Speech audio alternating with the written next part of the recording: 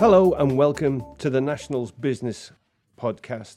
I'm Andy Scott and my co-host is Mustafa Al-Rawi, the business editor here at the National. Today, are we going to see an e-commerce heavyweight battle?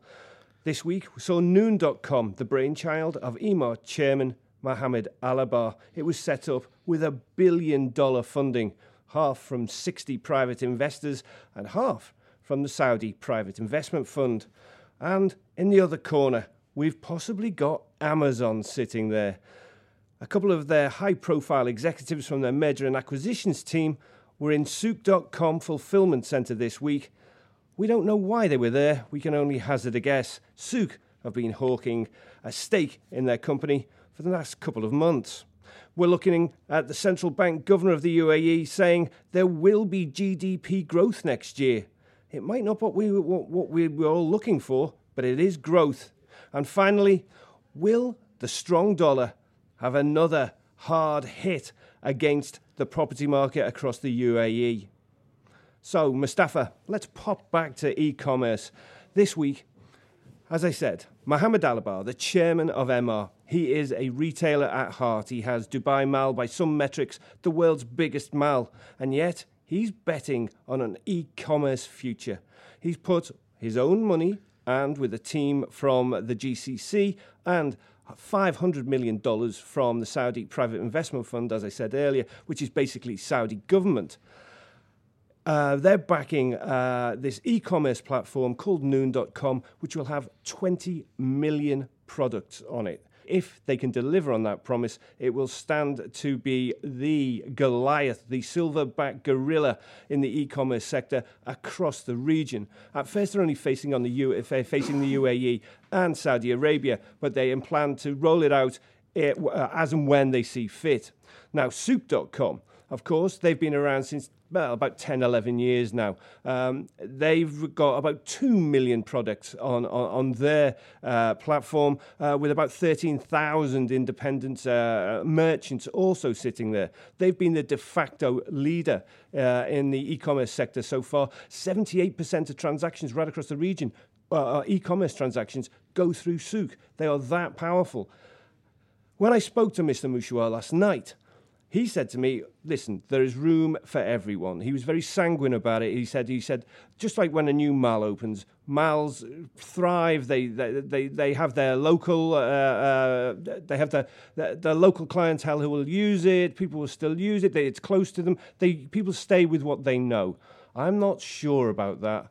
I think Noon.com, if they do what they say they do, providing such a wealth of different products, people may just have to go there rather than bother looking at Souq first. Well, let's say we know for sure the consumer will be the winner when this happens because for quite a long time, there has been limited choice when it comes to retail, both in terms of actual malls and shops on the high street, if you will, and also online. So you're talking about, like you said, sort of a 10 times growth in scale in terms of what's available in the region. Yep. So let's say pricing, product options, all of that expands. Great. That's the maturity of the retail market for us.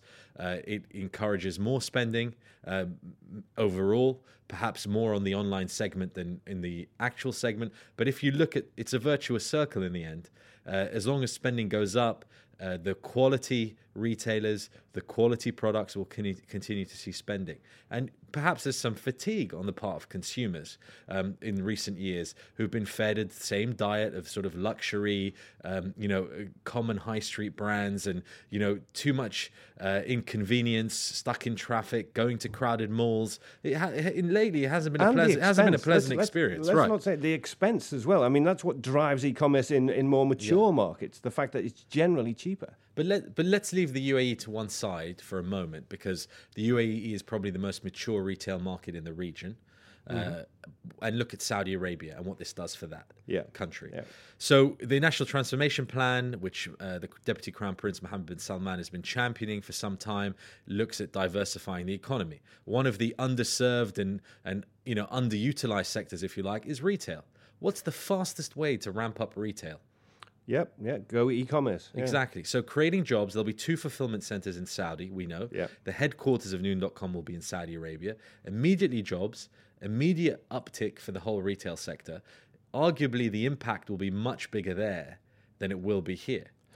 Well, when you say impact, the impact on the country and people's access to products, I agree. But I think the impact might be far more reaching here. We have a lot of bricks and mortar malls here.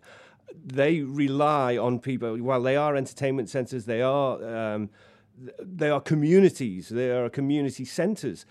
But retailers and people need people to buy products. Well, you in your story that you wrote when you were down at the launch event on Sunday, you indicated that some of these 20 million products would include food and beverage options. Yes, correct. True, yes. Yeah. How many? And I'm speculating here, but indulge me.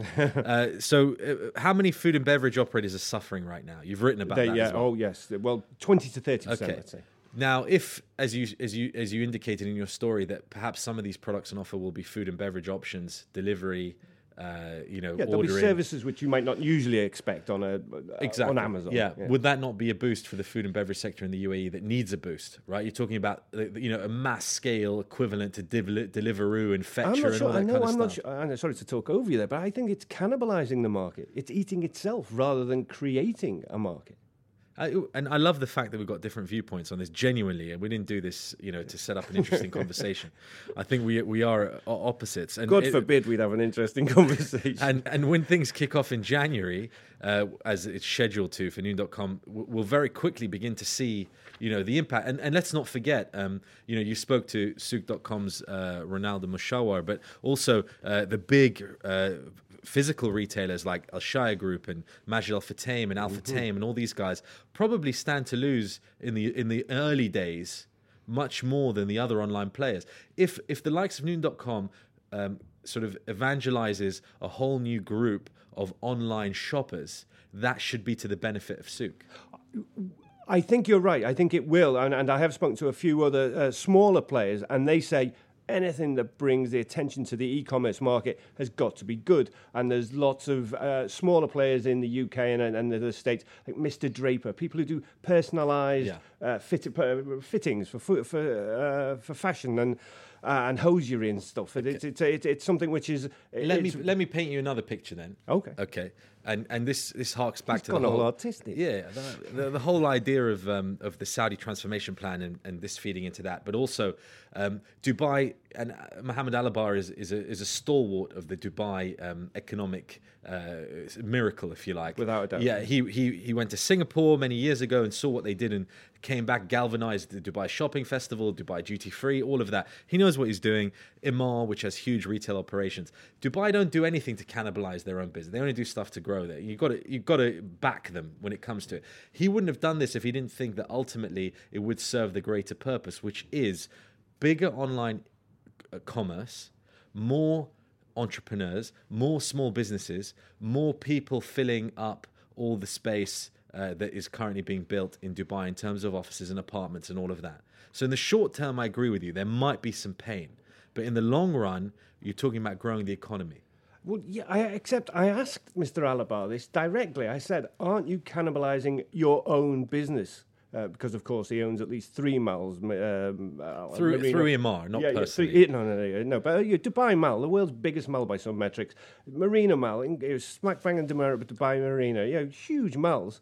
And he said, and he's opening up the world's second biggest mall for 2020. Yeah.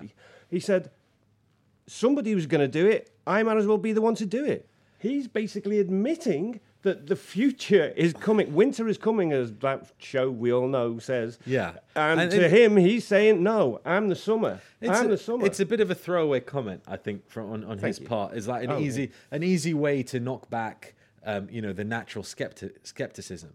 But, the truth is that any kind of investment at that scale of $1 billion you're talking about across Saudi and the UAE in this space is going to end up having a trickle-down effect. This money isn't going out of the region. It's actually going to be circulating within, these two big economies and perhaps beyond that. That's true. That's true. And I don't know whether it will. The amount of these new products, I mean, there's usually about 1.5 million products in a mall. So they've got 20 million. So that's what? 10 new mouths. And there's also a political element to this, which Yes. intrigues me the most, because that's what I like. I like Yeah. sort of the pretending I know what's going on behind closed doors. But the fact is that you're talking about a Saudi UAE joint venture here, which is significant.